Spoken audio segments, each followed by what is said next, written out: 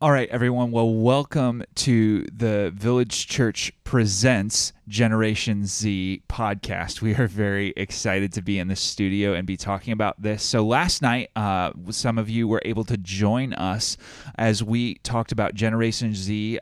Pastor Matt Souls and myself, Pastor Alex Culpepper, we were able to do some research about Generation Z and sort of the culture, the beliefs, the attitudes, the motivations that they have, the things that are shaping them. And so we're really excited to share that research with parents. We were able to do that last night, and we're excited to get this information out to everybody. So I'm going to toss things off to Pastor Matt Souls, our student pastor, as he tells us exactly who Generation Z is. So Pastor Matt, why don't you take it away? Tell us about Generation Z. All right, thanks, Alex. So I'm going to talk about their core identity and some foundational factors first, basically what made them that way. So first, to define Gen Z, we're defining that as anyone born between 2000 and 2012. So born in 2000, that's 18 years ago. They're graduating high school now, they're in college now, and then you work the math back from there. So Gen Z, their core identity is that their highest goal is personal happiness and satisfaction. That can be summed up in the statement, live your truth, or you do you. They think anything that makes them happy or they think will give them satisfaction is right, and they can go after that. And they get upset, and there's frustration when they feel like they're being stopped or told no of something that is going to, in their minds, make them happy.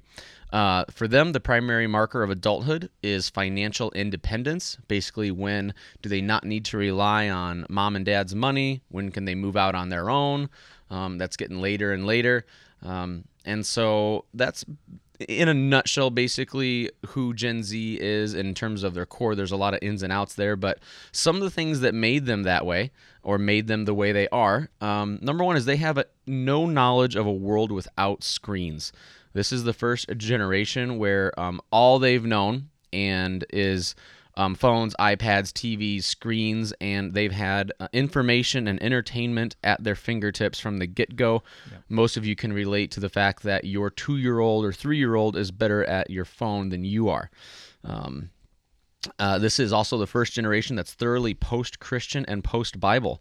Christianity, the Bible, is not the foremost religion and school of thought now, and so this is that first generation that is thoroughly post-Christian and post-Bible.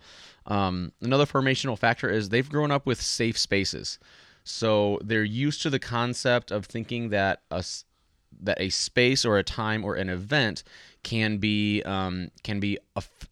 offense-free, that they're not going to be offended, they're not going to get injured, they won't have any risk, basically. So this thought of safe spaces is known to them. Yeah, and that thought of safe spaces it extends beyond the physical realm, because that's typically how we conceptualize safety, and it goes even into the realm of ideas and that sort of thing. They're used to people being around them saying, oh yes, we're going to protect your ideas, or at least the ideas that we think are worth protecting, and we don't want anybody to be offended. Correct, yes. And I've seen, talking with high school students, we can talk a lot about Scripture and the Bible, but as soon as I bring up something political, they say, oh, we can't talk about that. Mm-hmm. That's not safe. Mm-hmm. So yeah, that's definitely beyond the physical as well. Another formational factor about Gen Z is they are pessimistic about the future. Entertainment has even caught on to this. A lot of their movies and books, they're about a post-apocalyptic world. Some of the things that help them, or some things that made them this way, is a lot of them grew up and remember the financial scares of 2008 and 2009. They saw their families have to pinch pennies and say no to a lot of things, and it just rocked their world about, is the future going to make me successful, happy, and satisfied? And so they are pessimistic about that. They're also pessimistic about the future in terms of our leadership. Most of these books and most of these movies basically portray the adults as having ruined the world, and it's up to a gang of 4 teenagers to defeat the monsters, the aliens, to defeat the evil politics, and to repopulate the earth. So that is permeating their entertainment world as well. With Gen Z, another formational factor for them is diversity is more intense than ever before. And for Gen Z, they think of diversity not as we do. We may think of diversity more in terms of one's race, one's creed, but for them, diversity it's getting into the 80 something genders that are out there. Diversity is getting into all these ideas of truths, and it's more than just color of your skin, book of religion that you choose to read. Right. It's about a lot more. Yeah, it's a diversity of ideas, diversity of thought, diversity of different kinds of sexuality. So it just kind of the list could go on the levels of diversity that they recognize. Right. And they're also told to celebrate diversity in any way, shape, or form. Yep. And so when someone doesn't celebrate diversity or thinking something other than they do, that's offensive to them. Yep. And so now I'm going to pass it over to Pastor Alex. He's going to go through how Gen Z intersects with Christianity. That's good. So, Gen Z and Christianity. So there are a few. There are going to be categories of values that Gen Z has that are that actually have places of agreement with Christianity. There are bridges that we can build with Gen Z in this way. But then also there are going to be definitely diverging values that Christianity has, and so we're going to talk about some of those. We'll start with the intersecting values. So one of the first ones is openness, or even the Christian idea of hospitality. Christians aren't afraid of the world. We welcome and rub shoulders with everyone, no matter their background. And this is like even the picture of Jesus spending time with sinners and spending time with people who the religious elite thought that he shouldn't be spending time with, right? We say all people are valuable, all people are made in the image of God, all people need to hear the gospel. And so we have a high value on just hospitality towards all sorts of people. And Gen Z also believes that every person and every perspective and all of these things that all of these things are valuable, and every person needs to be respected. And so that they have a value for hospitality, for caring for all sorts of people and welcoming all sorts of people. And so obviously there are different motivations at play there for Christians and Gen Z, but they both lead to having a value for people. And so the next place where we have intersecting values is the value of diversity. So Christians, we believe that the gospel is this thing that can unite people from all tribes, tongues, and nations. And so we have a high value for diversity as Christians.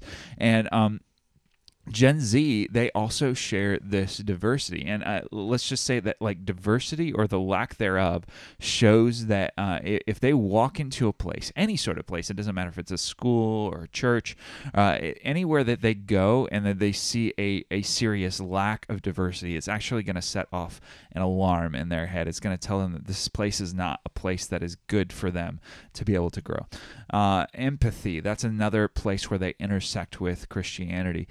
They have a high value for empathy. And so this is a shared value that we have. We simply care for and love people and communicate to them that we value trying to understand them, even though we might not agree on everything. And then this fourth value, I think, is really, really important. We'll call the value emptiness. But basically what it is that Gen Z and Christians both recognize that there is something deeply, deeply wrong with the world. So previous generations, I would say from about 1850, especially to the end of the 1900s, roughly, we had a very positive view of humanity. And so we really think that humans could excel, that there was general good in humans. And if we could just release that good, that the world would keep getting better and better. And what Gen Z actually recognizes is they see whenever humans get in power and have control over something, they wreck it. They let it just be torn to pieces. And so they have a pretty pessimistic view of humanity. And we don't, I wouldn't say it's pessimism in our mind, but they have probably the most well-formed concept of total depravity that any generation up to this point has had. And so we actually have a bridge that we can build there, because Christians also acknowledge that when humans have power, like a lot of really bad things happen. Christians acknowledge that humanity is broken at its core, that there's something wrong with this world. The difference that we have, and this is a place where we can build a bridge, is that we actually have a lot of hope for that brokenness. We have the hope of Christ that we can offer to them, and so that's a cool place that we can build a bridge with them. Yeah, and Alex, I'd say along with the emptiness, if their primary goal in life is personal satisfaction, it will leave them empty. Absolutely. And that is a really good and fertile ground for the gospel to be shared, because we have the only news that can give them true happiness and true joy. And so as they look for happiness in all sorts of things and just keep not finding it, our hope is that the gospel can give them that joy of knowing God the Father through Jesus Christ. And so that's another way that value of emptiness intersects with an inroad for Christianity and the gospel. That's really good. Thank you.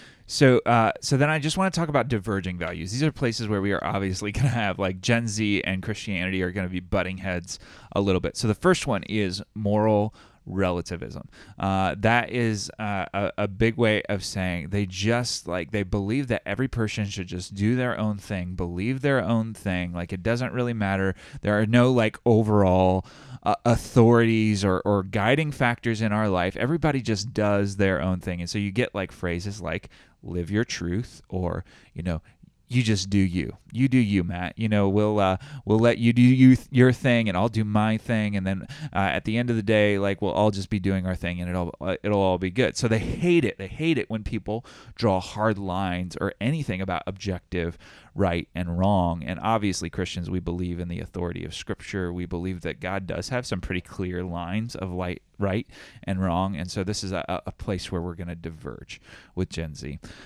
Another place where we have a diverging value is in their view of God. So in Gen Z's view of God, they look at God and everything that he is, and they say, well, he's probably just this big, distant manager of things. So we call this, there's a phrase that has been coined around this idea. It's called moralistic therapeutic deism, that there's a God out there who has created the world, and he is a distant manager, and he just generally wants people to be happy and, like, try to be nice to each other. Like, that's generally what he wants. So this is also equivalent to the concept, you'll see it coming up in media more and more and more, the concept of the universe. Like, the universe is really taking care of me today, or the universe really wants good things for me today. And so there's another place where we see this concept comes up. And obviously, like, this is contrasting to the idea of a Christian God. We believe that God is very personal, that he has, like, actually come to be with us in the person of Jesus Christ,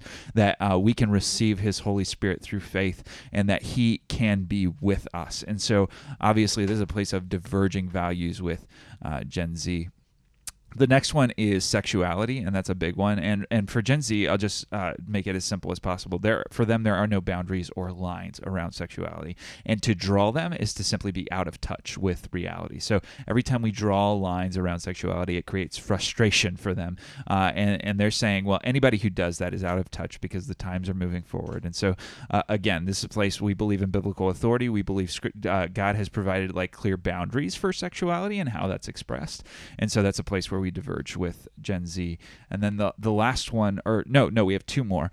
One of them is money. So they think that the key to them achieving their happiness across the board, because that's their highest value, is personal happiness, is financial success. So if they can be financially successful, they watched their parents sort of go through the recession, 2008, 2009. And so they saw what that did to their families, and they said, if I'm going to be successful or if I'm going to achieve my own personal happiness, then I need to have financial success, because that is the key that unlocks it.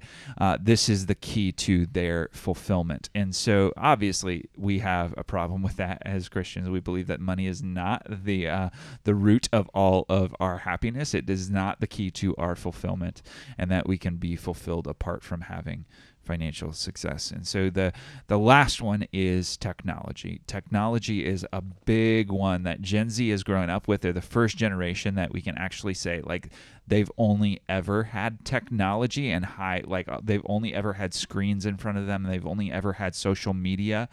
There's never been a time when they haven't known these things. And so technology for them is an addiction. It can foster inauthenticity, where on social media they can can put the best version of themselves out there for everybody to see, and they don't know how to do any different, right? Like when they post something on Instagram, or they throw it out there for everybody to see, and they don't want people to see like their mess. They want people to see what they're excelling at and what they're successful at. So they put the best version of themselves out there. They manicure their social profile, and this fosters inauthenticity, right? So the next piece is that it also fosters a fear of missing out. So everything that I'm saying right now, inauthenticity, fear of missing out, all these things that we do with social media, I want to be aware. This is not just Gen Z that has this problem, right? Like parents, like this problem exists amongst us as well, right? Like we have to acknowledge that anybody who is of the millennial generation or even beyond that, like we have to deal with these things that we're doing of manicuring our social profiles and all of these fear of missing out pieces, because what happens on social media is that you like never before were you able to know how often you were left out of something, right? But now every time that somebody does something, they post it on a social media page, and then you are acutely aware every time that you have been left out. And that feeling of being left out or missing out, it is seriously impacting the next generation. And so that's those two pieces. And then the third piece is that this technology, it threatens real connection. It threatens them to being able to develop into like social beings who have emotional awareness and actually be able to connect with people in the moment. So these are all the ways that that Gen Z and the things that are forming them are diverging with Christianity. So with that being said, I'm going to toss it back to Pastor Matt, who's going to tell us a little bit about Gen Z parents. Okay, yeah, so I want to get into who are their parents. So basically, who are you? And in saying this, we want to put a disclaimer out there that we are not saying that this is you and you are a bad parent. But even in putting that disclaimer out there, it kind of shows why we even need to talk about it.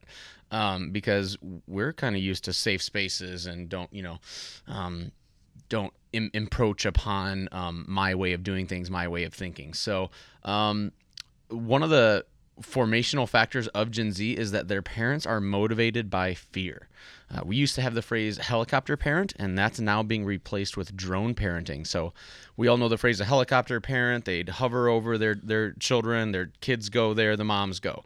You don't drop your kids off at birthday parties anymore. No, you stay there and are bored to tears. That's helicopter parenting. But now we can add the drone parenting to it, where we can monitor our kids through social media. We can monitor our kids through online classes. All of our kids' assignments are online. We can tell exactly how they did, so that as soon as they bomb a quiz, we can email the teacher and say, why did they do bad? And the teacher is left in this awkward spot of they really wanted to say, because your kid didn't prepare and study, but they have to be polite and say, oh, well, I'll give them another chance. So this drone parenting thing is there, and it's motivated by fear. Our fear of our kids missing out on something, our fear of our kids being cut short in some way, shape, or form. But this approach is a double-minded approach, because as parents motivated by fear, it's a false fear. And we are protecting our kids where it's hurting them, and we are not protecting our kids from the things that can actually hurt them. So parents, by and large, are double-minded in their approach to protect kids. Let me do it this way. Parents they do not want their kids to take risks. They don't want them to walk down the street. They don't want them to, go to sleepovers. They don't want them to go to this place, to that place. They don't want them to ride their bike without a helmet and elbow pads and knee pads. They don't want them to fill in the blank. But the world is not a more dangerous place than it was 30 years ago. In fact, the worst year was 1991. That was the highest crime rate in the last couple hundred years, and it's since declined a ton from there. But we don't protect our kids from things like technology. We don't protect our kids from these other worldviews, these other way of thinking that is actually damaging to their soul. So while we are fearful for our kids, we're fearful and we're protecting them in some of the wrong ways. Parents also, we have overfull lives. I thought of this as I was coming into work today of I've got to do this, this, and this today, and at 5 I've got to be on a senior trip for 3 days, and then that leaves my wife doing everything else, and then blah, blah, blah, blah, blah, blah, blah. It goes on and on and on. Our lives are super full. So much so that we have a student in our youth group, and the other students want to make her a shirt, kind of in love, but also kind of in a challenge, that says, "I love youth group," and then on the back it says, "But I've got soccer." Because in our mind, she's always missing youth group activities because she has soccer, and it's just their way of saying, "Hey, we really miss you, and we'd like you to be around." And as parents, we do that to them. We overfill their lives as well. I just feel bad for my daughter. She goes from school to musical practice straight to Awana on Monday night, and Tuesday is horrible, and we wonder why she has a bad attitude. Well, we crammed her schedule full. So, and our overfull lives, that does have some bleeding spiritual effects as well. And as parents, we can sometimes view spiritual disciplines as legalism, and so we have done a poor job about instilling the value and habit of spiritual disciplines into our children's lives. Christianity, by and large, has done a huge swing in recent years from a legalistic approach of do's and don'ts, and this is exactly how you should dress and exactly how the worship music should be with the organ and absolutely zero percussion, to, man, we've swung way the other way, and we're going to church in, hipster boots, rolled jeans, flannel shirts, and we're banging the drums as hard as we can, and, it's a grace-filled experience. Well, we've thrown some good things out with that, and spiritual disciplines is definitely one of them, because we've started to view some of those things as legalism, and that's been, I think, harmful to us and our kids. Some good things about Gen Z parents is we are big on affirmation and affection. I don't think any kid doubts that parents that love their kids really love their kids. We are quick to affirm them. We're quick to give them affection, and that's really good. I think another good thing about this is, I think as parents now, we are over the participation ribbons and everyone gets a trophy and everyone gets this. I think we're over that. It's not about making our kid feel like the best princess or prince or king ever, but it's that we are really open to show them that we love them, and that's a good thing.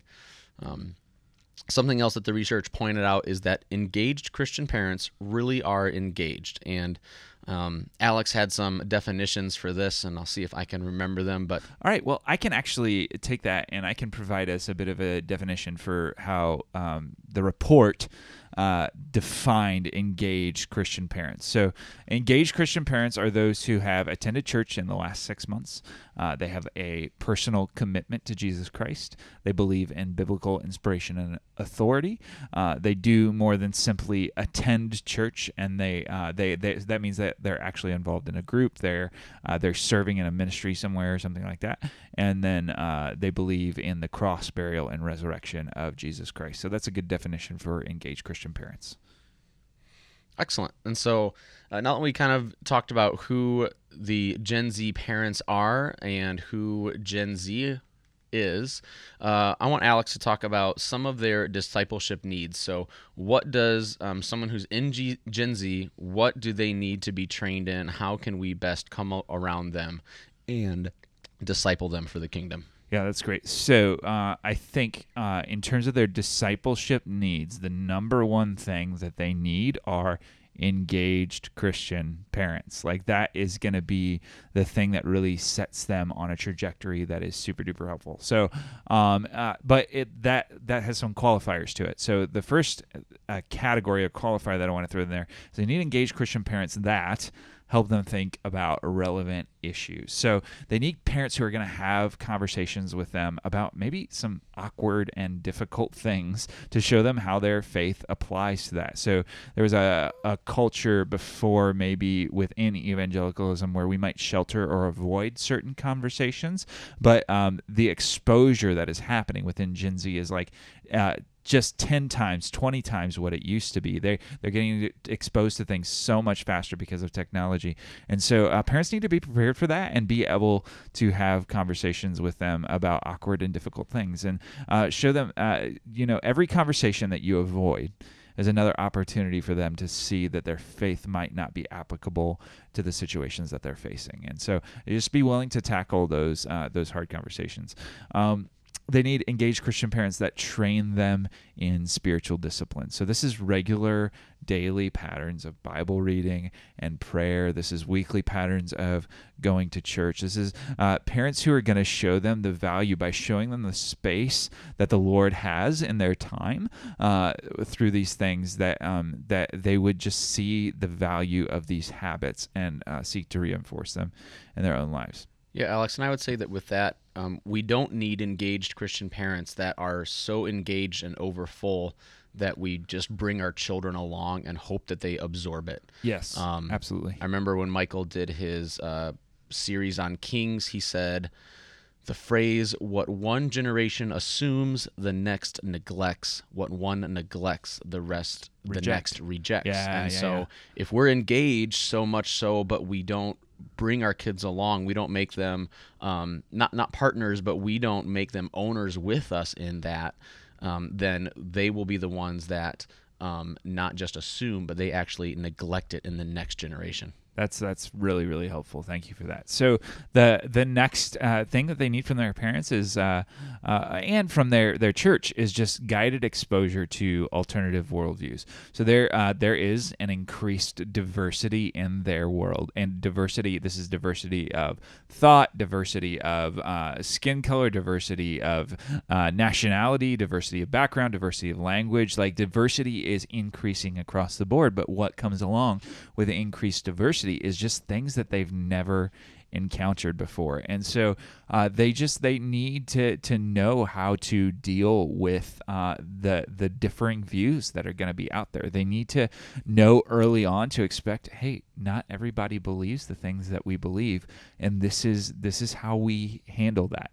And so yeah, I already talked about how we used to be very sheltering of that, but we can't ignore the need to teach them how to engage people who think differently from them in a Christ-centered and loving way, who have perspectives different from the Christian perspective.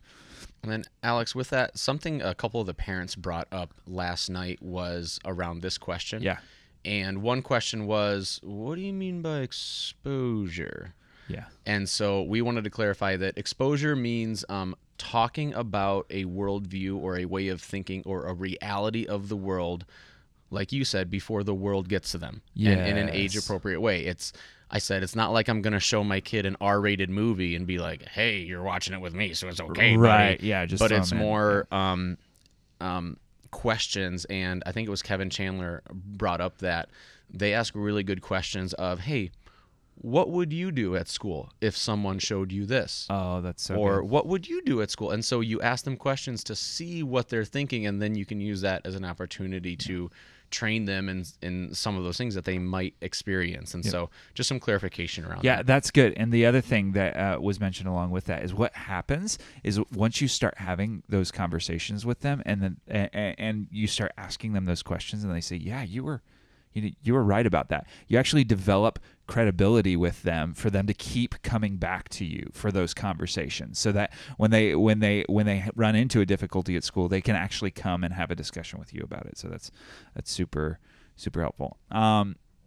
Another piece that would be really helpful for parents and for us to be able to do as we disciple kids is and students is to know how to dismantle relativism, to know how to dismantle the idea that you do you and I'll do me, and live your truth, and that whole thing. Like, there is only one truth. There is only, like, the authority of Scripture is the highest authority, and so we recognize that. We want to instill in them a value for the authority of Scripture, and then on top of that, there are, like, very simple logical arguments that can dismantle relativism. Like,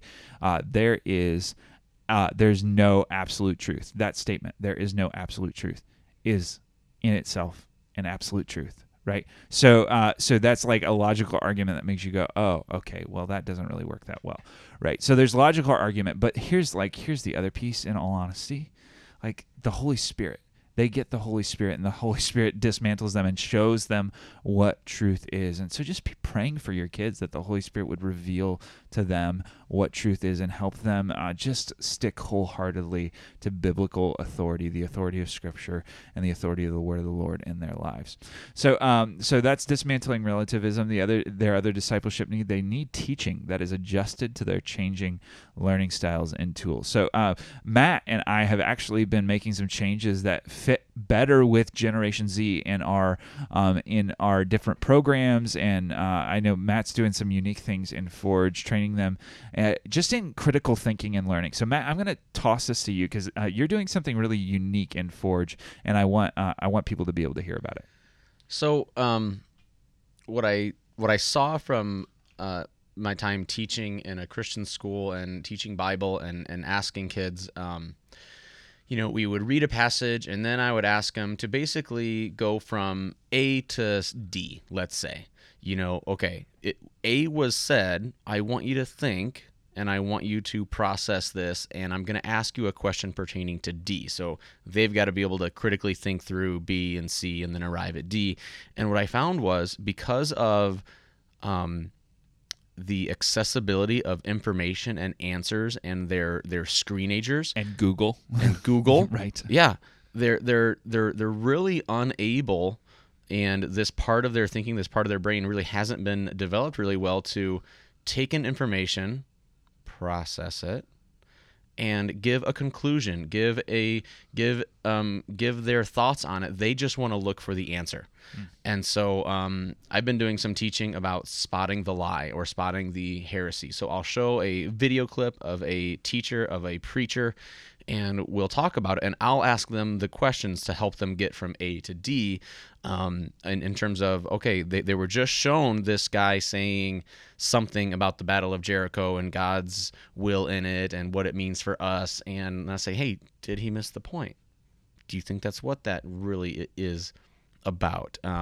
And to help them critically think through these issues, and to spot the lie, because I want them to know that there are lies out there, relativism being one of them, and a me-centered version of Christianity where it's about my happiness, it's about my health and wealth, it's about my personal growth and development. I just want to expose that and get them to be able to critically think about those things. Yeah, that's really good. So yeah, they again, that lack of value for processing information. They just want the answer. They want the point and click sort of thing. So that's just something that's a reality of their learning style that we are just recognizing and trying to sort of combat. We recognize that they learn these things, but we want them to be able to develop those processing skills. So the last piece, their last discipleship need that we really see is just real, in-person, authentic Christian community. They need people who love them, who believe in Jesus, who will seek their good, who will bear their burdens, and they need to be around these people on a continual basis. So get this. Every Sunday that your kids aren't in church, every time church is not a priority for them, or every time something else takes the place of church in their schedule, it actually teaches them that they don't have to have a high value for it, right? So if you're at church like once a month or twice a month, every time that happens, you're showing, oh well, this is maybe a medium value, that there's something else that is on an equal playing field with church attendance to them. So those are kind of the lessons that they pick up for this. And if that's the case, they're never going to develop the value for Christian community if their time is consumed with just all of these things to do. And so it's really going to be helpful to help them prioritize Christian community, real, in person, authentic. That will help them sort of develop that value. Okay, so Alex. Oh, you want to go on that?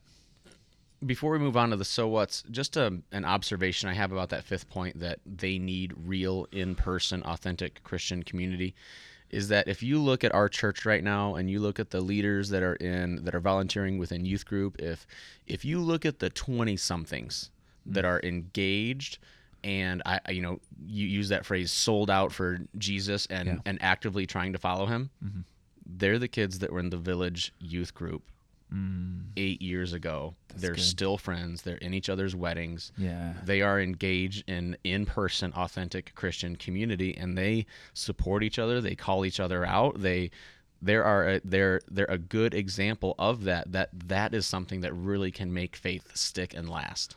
That's really, really helpful. Thank you for that. All right, so we have some so whats.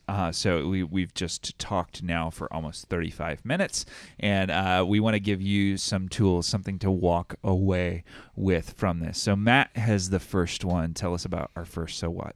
All right, our first so what is the phrase risk fosters growth. And so what, going back to double-minded parents motivated by fear, helicopter, drone, but maybe not necessarily protecting our kids from the right things. We're creating kids that are less creative, less adventurous, because we're not allowing them to take risks. And what I mean by risks is I want my kids to do something where they could fail, where failure is a legitimate option. And it's not failure that's going to wreck them. It's just they're going to fail and they're going to learn from it.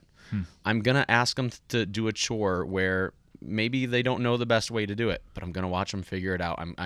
I want them to do something where, you know what? They couldn't do it the best way, and this is a chance for them to grow. I also want them to do things that they could get hurt from. That's not to say that I want them to get hurt. I was talking to a parent after this, and he was saying, okay, so my girls were wrestling in the living room. They were doing gymnastics, and I'm like, and he said he stopped them, but then he felt bad about it. And he was asking me where I draw the line. And I said, listen, my kids ride their bikes without helmets or knee pads. Okay? But they don't ride their bikes on the street without a helmet. They can ride in my yard. They can ride on my little road thing. That's fine. But as soon as they go where there's cars, they have to have a helmet on. I just said, like, if you could tell yourself you were negligent, then yeah, you shouldn't let them take that risk. Right. So I said, if they were wrestling and doing gymnastics in the living room, like, make sure the coffee table's moved. Yeah. So you don't have a sharp edge. Like, I wouldn't leave a piece of rebar sticking up out of my yard while they're riding their bike. I mean, right. So I want them to take risks. I don't mind when they get hurt a little bit, because it breeds this adventuresome spirit. It breeds just a value of taking risks and knowing that, you know what, things that are scary and things that are shaky, you don't have to be afraid of them. And so each parent needs to know where to draw that line. Each parent needs to know what they're comfortable with. And I'll say this. As parents, we don't need to shame each other when we have differing values. And we're going to have some different values in terms of tech, and I'll jump in on that here after Alex talks. But just wanted to challenge us that, you know, we give our children real opportunities to do work, real opportunities to create, real opportunities for adventure, and we let that build into their character. That's really good. The next so what is this. Guard your heart now has a new definition, or at least an added definition, and that is this: guard your technology. So physical safety, we talked about this double-mindedness, how we were so concerned about physical safety that we would neglect maybe the technological safety, right? But all of these things now go together. And so they actually, like, it's really helpful to set boundaries around their technology and how they use technology, especially because they're at an age where it's really easy that they could quickly develop an addiction to it and those sorts of things. And we want to help them to be able to set boundaries and come up with new strategies and that sort of thing. It's there are, it's interesting, even iOS 12, I think they now have come up with a setting for you to be able to, like, manage the amount of screen time that is allowed for different apps. And then you could even manage screen time itself to say, okay, after an hour or after 30 minutes or after 20 minutes, you can just shut it down. And so those are some helpful tools that are coming out in terms of setting boundaries. What is interesting is that there has to come a certain point, though, when they learn to be setting the boundaries for themselves and to be owning those boundaries, and it's not just something that's consistently placed upon them. They learn to see the value for it, and it doesn't just become like a legalism piece for that. So, yeah, and I'd add to that. So we had some questions kind of around that of, okay, well, things like video games, some screen times, parents are going to have some differing values, and we don't want to teach our kids to be legalistic with this. Right. Yet we also said, if there's something that's going to be damaging to their soul, Yeah. I will absolutely draw a hard line on, Amen. Yeah, for something. Sure.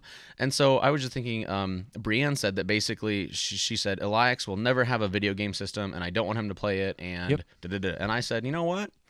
I kind of look forward to playing Mario Kart and Duck Hunt with my kid. Right. But what I have to be able to do as a parent is respect her wishes. Yes. So when her kid comes to my house, they're absolutely not going to play video games. Right. And I'm not going to, shame her on Facebook with an article about the benefits of video gaming, and, like it's we just have to be Christian in the way we parent our kids. Yeah, we have to recognize that there's difference, right? And people are going to have different values, and that's good. And everybody has like really good reasons for their values, and so we're not going to go about shaming, but we're gonna all be doing our best to disciple our kids. Yeah. All right, so the next so what is personal equipping. So answer this question for yourself. Can you answer the tough questions biblically and compellingly? And that's the questions, I mean, there's a myriad of questions your kid could be asking. Hey, in science, we learned about this. This is what my teacher said. Well, one, I would want to have that conversation before they heard it in science, but I would want to have that conversation in a biblical way and in a compelling way, not in a way that cheapens Christianity to, well, just do it. It's what the pastor said. It's what I said. It's what the Bible says. But show them what the Bible says. Right. Bring it to them with vision and with clarity and in a compelling way. And, if you can't answer those questions biblically and compellingly, there's a lot of resources. There are some great podcasts. We just got sent one after the talk from a D6 podcast. The D6 podcast, yeah, it's a really helpful family ministry podcast. There's Alex and myself who, Alex, as much as I love sitting here and talking on a microphone, pretending there's people here, I would much rather be talking with a parent and a kid about a deep issue. Yeah. And, then I don't have to go tweak my budget and something like, I want to have biblical compelling conversations with people all day. That's why I do this. So yeah, there's resources, there's people, there's personal Bible study that is nothing against, today in the Word or whatever, but, getting to a Bible study where you use your concordance and the references and you are digging in to be able to equip yourself for those questions. Good. That's good. All right. Another so what is that we need to be training kids in spiritual disciplines. So this is prayer, Bible study, Christian community, worship, Christian service, giving, caring for the poor, all of these things that we could continue to list off the myriad of spiritual disciplines that are out there, and all of these help to form Christians into the kind of people that God desires us to be, in all honesty. And so training, giving kids the value for spiritual good disciplines. Now, here's the reality. We could tell them all about how important this value is. I'm talking about Matt and I right now. We could tell kids all about the value for how important these things are. And we can actually develop venues for some of these values to be exercised in. But in all honesty, the long-term development of spiritual habits, it has to happen at home. It has to happen at home. It's not going to happen. We only have so much that we can do. We can hit on the value. We can provide the venue occasionally, but honestly, we parents, we need your help, and we're so in order to be able to do that, that's something that has to happen at home. So train them in spiritual disciplines. All right, and the last so what, this hits home. It hits home for me in a lot of ways, and it's a challenge, and I would like it to be a challenge for you, is prioritize what is most important. Last night we talked about this funny Babylon Bee, which is like fake news articles that are meant to be funny. Showed a picture of this nice-looking couple, and they're just flabbergasted, and the caption was, Christian couple baffled at daughter's lack of faith despite quarterly church attendance. I went, oh, that hurts. But, as funny as that is, why can't I slow my life down? Why can't I put my phone down during dinner when it buzzes and I think it's something about work or something about a job or somebody needs something? Well, no, my kids need me to be fully engaged. So why can't I prioritize what's most important to get what I want most from my kids, from my family? And honestly, for the legacy that I hope I have when I'm 75, and if the Lord doesn't come back before then, I want my kids to have Christian kids that have Christian kids. Like I want a spiritual legacy. And to do that, I have to have some tough conversations with myself. I have to have some tough conversations with my wife about, are we prioritizing what's most important, or are we being lazy in XYZ? And so we just really need to prioritize that. That's good. And it's going to be painful in some way, shape, or form. You're going to have to call your spouse out every now and then. Don't want to count the number of times Lauren said, the dinner table's phone free. Come on, you're right. So, we have to be willing to do the hard work. My wife said last night that because there's a question proposed of, okay, let's say my kid is on technology already too much. How do I go back? And my wife said, you know what? Sometimes you need to apologize and say, I was wrong. It's not you were wrong. You're not being punished for doing anything bad. I need to go back and apologize to you. And I'm sorry that my parenting was here beyond the screen because I don't want to give you an alternative. I need to get something done. That's good. That happens in our family sometimes. And so it's we need to own it and prioritize what's most important. Yeah, that's really, really good. So in light of all of that, the other thing I would just say, like, there are really practical steps that we can take, but just pray for your kids. Pray that the Holy Spirit would reveal to them the things that they need to work on, reveal to them what is true and right and good and holy, and that they would pursue those things. So we were really happy to be able to share this with all of you, and we hope that you will find this really, really useful. We invite you, we're going to post this on the VCOB Kids Ministry Facebook page. If you have questions and stuff like that, you can post them there. I think we might even kick a few questions over to the Q&A podcast, the Village Church Q&A podcast, for them to handle in there. And so if you have anything that you would like to offer or give for that, go ahead and post them in the comments here, and we would be really happy to deal with those. Thanks so much for listening.